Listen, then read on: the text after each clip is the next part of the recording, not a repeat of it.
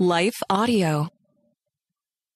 Hey everyone, Nicole here. Before we get to our episode for today, I want to let you know that we're going to be back with new episodes and new content starting next week. We are going to be studying the book of 1 John together, and I am so excited for us to look at what the Word of God has to teach us about what real love looks like in all of our relationships. We'll explore the true certainties of our faith and the way that we can live and love fiercely because of Christ. So join us next week as we begin our study of 1 John. Until then, enjoy episode 6, the last of our basics in Bible study, as we talk about how you apply Scripture to your everyday life. Talk with you next week. The How to Study the Bible podcast is brought to you by BibleStudyTools.com and is part of the Life Audio Faith Toolkit series. For more inspirational faith-affirming podcasts, visit lifeaudio.com. Our main work is belief. So many times in Scripture, we are just experiencing the encouragement of knowing our Heavenly Father. We are taking what is invisible and making it visible for our lives. We're able to take that in and say, now I can set a direction for my day. I am encouraged by what I've learned. When I read that God's mercies are new every morning, I can leave and say, I can apply that to my life today. I need God's mercy. Welcome to How to Study the Bible. I am your host, your coach, whatever you need. I'm Nicole Eunice, and I am really excited for these episodes and what we've been learning together as we've taken this really basic framework that we can apply to any passage of Scripture and experience God for ourselves, not through our pastor or our Sunday morning. Those are all good things, but that we actually experience God's Word as alive and active in our own lives. God breathed, equipping us fully and thoroughly for all the good work that God has for us to do. So, for the next few minutes, let's turn our minds on to experience God's Word. Let's tune our hearts to God's love so that we can go out into our lives as people of purpose and of peace. Today we're talking about question 4, what does it mean for me? So, let's just review, shall we? Let's review where we've been, because if you don't get anything else out of our time together, I certainly hope that you will be able to know what those 4 questions are that you can apply to any passage of Scripture. Side note, my husband has been going through this challenge on his own for the first time, and he was on day 26. It's a 30-day challenge in the book Help My Bible is Alive. And I said to him, can you tell me the questions that you ask of a passage of Scripture? And he looked at me with a blank face. So, for that reason, let me review one more time. Now, to be fair, he actually did know what they were. It just took him a minute. But let's review. Question 1, what does it say? Before we do anything with the Bible, we want to make sure, do I know what this is about? Am I able to repeat it? I love, especially when my kids were younger, I would ask myself, can I tell my child what I just read? It's so helpful to know. Am I able to restate? And as I do, and as I observe, I sort of turn on my mind and sharpen it around observations, I am inevitably going to have questions. Curiosity is a huge part of the Alive method. Then I ask question 2. What's the backstory? What's happening here? What's the context? Who's the audience? What should I know about the history so that I actually can understand what this passage was saying in the time that it was written? Then we move to question 3, which we've been talking about over the last 2 episodes, and we could talk about for hours, months, and years, which is the real deep stuff of Bible interpretation. What does it mean? How do I understand the principles that are at play here? We ask the question, what is this telling me about God? What is this telling me about human nature? What is this teaching me about the interaction between humans and God?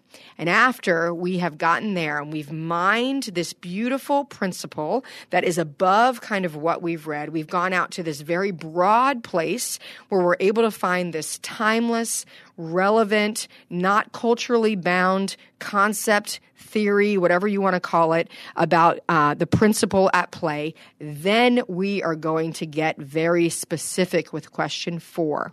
What does it mean for me? The final step in the Alive method is applying what we've learned to our own life. Friends, Countrymen, if we do not do this step, everything else is wasted. It says in Scripture that knowledge puffs up, but love builds up. If we do not allow what we have experienced and learned to actually move us from knowledge to action, then it is wasted. Believe me, there are people who are students of the Word who are not followers of Jesus. It is not the same thing. When we do this work, it is all for this purpose. It is taking us to this place where I ask the question, how am I now different because of what God has revealed to me? Because this passage has told me X, whatever X is, this principle. What does this principle mean for my life? So for the next few minutes, I want to talk about 3 big buckets that we can look for in the passages of Scripture as far as what and how we can apply them to our everyday life. This is when we take our Bible, we put legs on it, we run with it, and we make it work for our lives.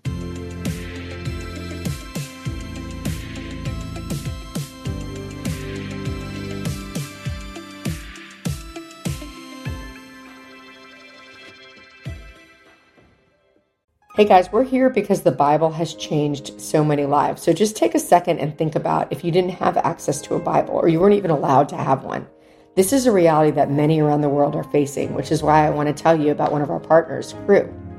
Cru has missionaries in almost every country, and they are seeing people come to know Jesus. There's just one thing they're missing, a Bible in their own language, and that's where you come in. For only $24 a month, you can provide 3 people with Bibles each and every month.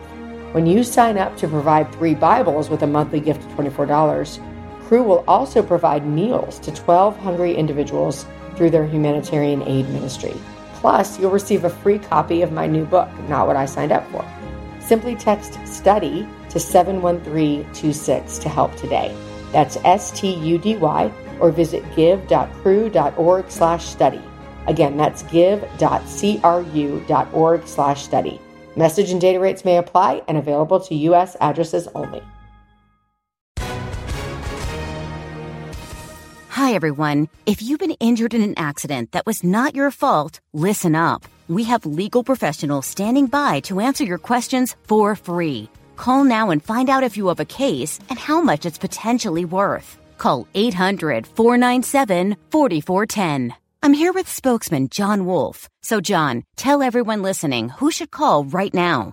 Well, Maria, first off, thank you for having me here. It's always nice to answer the listeners' questions. Now, as far as who should call in, anyone who's been injured in an accident and think you deserve compensation, give us a call right now. 800-497-4410. You'll find out if you have a case and how much it's potentially worth. Thanks, John. You heard it, folks. Take advantage of this opportunity and call now. 800-497-4410. Advertisement sponsored by Legal Help Center. May not be available in all states. Okay, so we've got 3 big buckets of application, what we can usually expect to find in Scripture. And the first one is a great one, and it's just a simple reality that Scripture gives us encouragement. Encouragement, the word itself means to put courage in. That when we spend time in Scripture, one of the things that we can just experience is the courage to believe.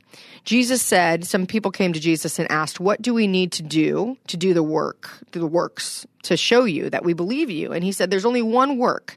The work of God is this, to believe in the one he sent. Our main work is belief. So many, many times in Scripture, we are just experiencing the encouragement of knowing our Heavenly Father. We are taking what is invisible and making it visible for our lives. We're able to take that in and say, now I can set a direction for my day. I am encouraged by what I've learned. When I read that God's mercies are new every morning, I can leave and say, I can apply that to my life today. I need God's mercy. So we receive encouragement. Scripture can give us priorities. So much of life, we feel like we are overwhelmed by the task ahead. And oftentimes in the Christian life, we are overwhelmed by the potential of the task. We're asking ourselves, how do I hold my tongue today? And how do I love this person? And how do I care for the homeless? And how do I reach those who are in prison? And what does it mean to follow God justice? And how do I be a person who brings reconciliation to the world? And how do I understand the news and interpret the world? And we can be so overwhelmed by that. One of the incredible things about a daily habit in God's word is that we trust the Spirit to bring to mind what we need for that day. Are all those other things true? Yes. But God can give you a priority for the day that you're in. I remember specifically when my kids were young, and I would often feel so directionless because every day was Groundhog Day. Every day felt the same. I'm like, is anything I'm doing mattering? Where's this all going? I would often feel that way. And I remember once just sort of walking with the stroller with 2 little kids in it and being like, God, what matters in my life? And God brought to mind the scripture where Jesus says the greatest commandment is this, to love the Lord your God with all your heart, soul, mind, and strength, and to love your neighbor as yourself. And I sense the Spirit, because what the Spirit does is he works with God's word. When you have God's word in your heart, you're able to experience it as alive. And in that moment, what I experienced was almost like a reminder from the Spirit that was like, hey, your priority is to give or receive love every single day. Like, you can put that on your to-do list. And as a real go-getter who was kind of in this, like I said, kind of a mundane season of life with young children, it was a priority. God gave me the encouragement to be like, oh, I can put on my to-do list, love somebody well, or be a person who receives love today, and that God calls that good. So that's an example of the way we can apply a big principle right down into our life. In that season of my life, as a mom of young children, I needed that specific application, specific to the circumstances I was in. Sometimes in the midst of Bible interpretation, we lose the fact that when we get to that big, broad principle, that should be broad and apply to everyone. But when we apply it to our lives, it's very, very specific that the Spirit can speak into the season that we are specifically in. And those words that he may have given for me in that moment may not be the exact application that he would give to, let's say, an 8th grader in his school. Maybe that in that person's life, God speaks and says, so I want you to be kind to the kid you sit next to today. That's very different. That's okay. Same principle, different application. Application becomes very, very specific to the life that we are living right in that day. So the first thing we can experience a big bucket of how to make an application for our life is that we're experiencing encouragement or direction. Second one, not as easy to talk about, not as easy to turn to, although it can be very freeing once you get used to it. And that is that Scripture is designed to challenge us to repentance.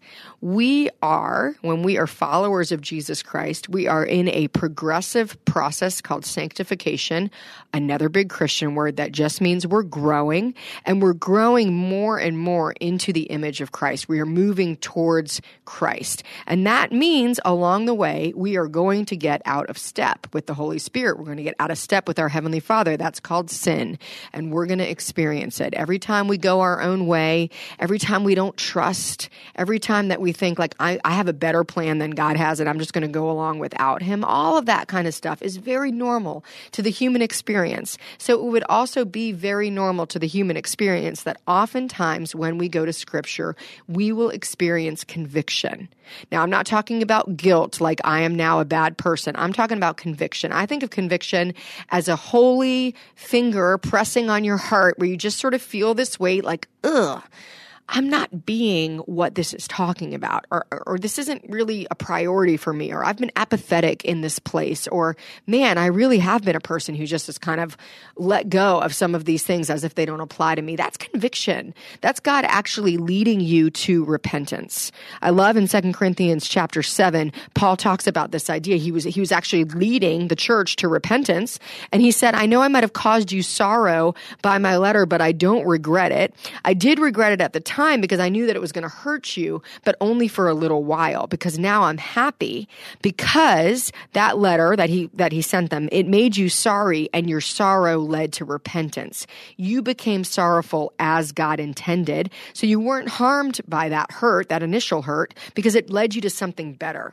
Verse 10 says, godly sorrow brings repentance that leads to salvation, and it leaves no regret. Worldly sorrow brings death. So this idea of a godly sorrow, it's this way that we're touched by God's kindness and we experience this conviction, hard to put words around, but like this holy finger on our heart that says, I wasn't who I want to be, or this passage is calling me to something or someone that I haven't even made a priority to be. And we don't experience a guilt that says like, I'm a bad person and I start to like sort of whip myself with all that I am not. That's actually worldly sorrow. That leads to death. Godly sorrow, it says, it actually brings repentance and it leads to salvation. And we don't have regret. We actually think, oh my gosh, thank you, God, that you deem me so important to you, that you have chosen to reveal to me a way that you are calling me to be more, that you are progressively working in my life to call me into a relationship where I am more and more like Christ. You're calling me to more righteousness. When I think about the Christian life, when you are experiencing this process of being called to a conviction, of confessing, and of moving forward in your salvation, you are becoming more and more sensitive to the work of the Holy Spirit. So for instance, a new believer may not experience the same level of conviction as a believer who's been following Christ for 10 years. That's okay. That's God's work to do. He's the one who calls us into that action. When we go to God's word and we experience that conviction, don't shut it down. Open yourself up to receive it, but also don't whip yourself with it. Don't beat yourself with it. That's worldly sorrow. That leads to death. Let godly sorrow bring you to repentance. I love in the book of Romans, it says that God's kindness leads you to repentance. When you're experiencing conviction, there's a kindness to it.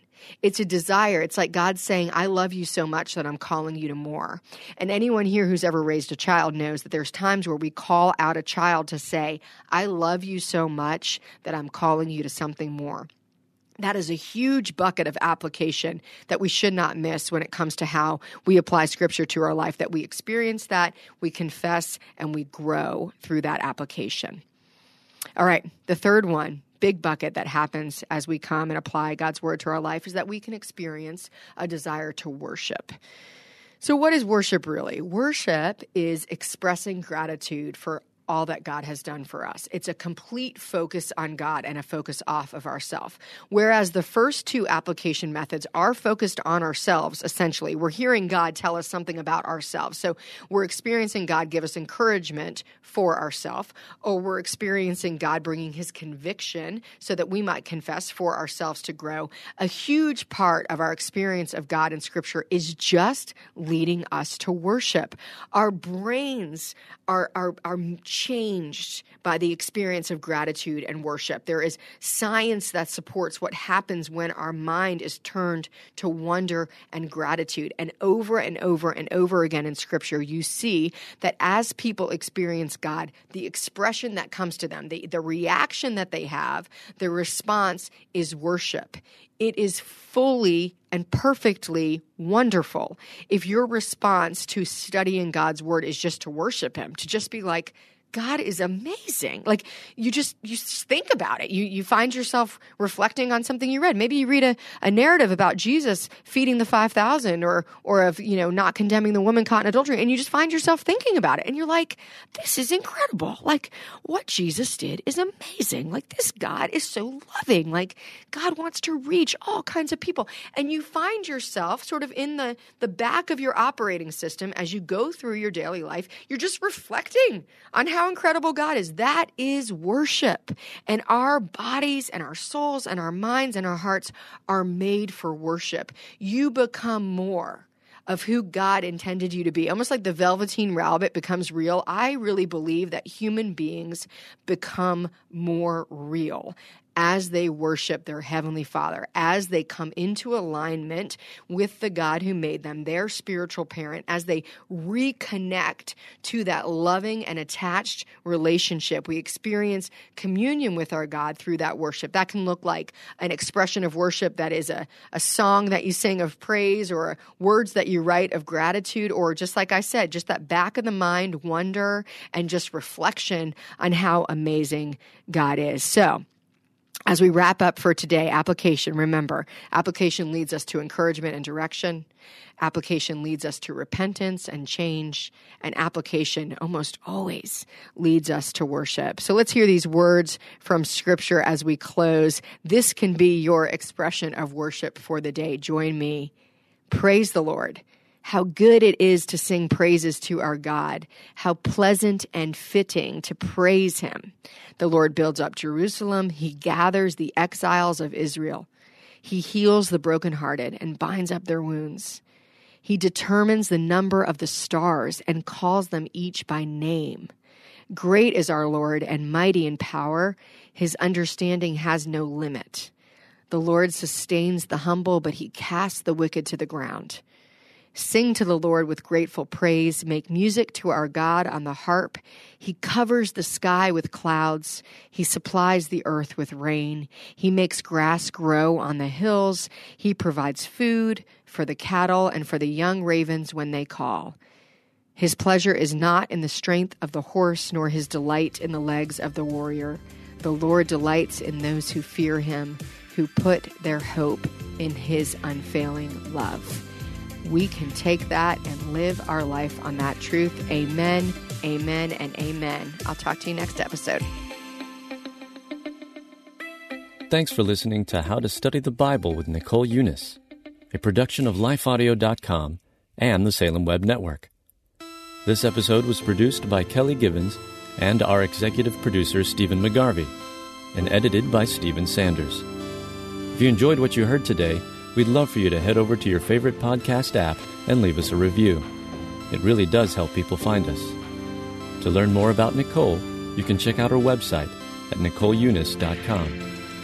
Her book on how to study the Bible is called Help, My Bible is Alive, and you can find a link to that, plus a link to Nicole's site, in today's show notes.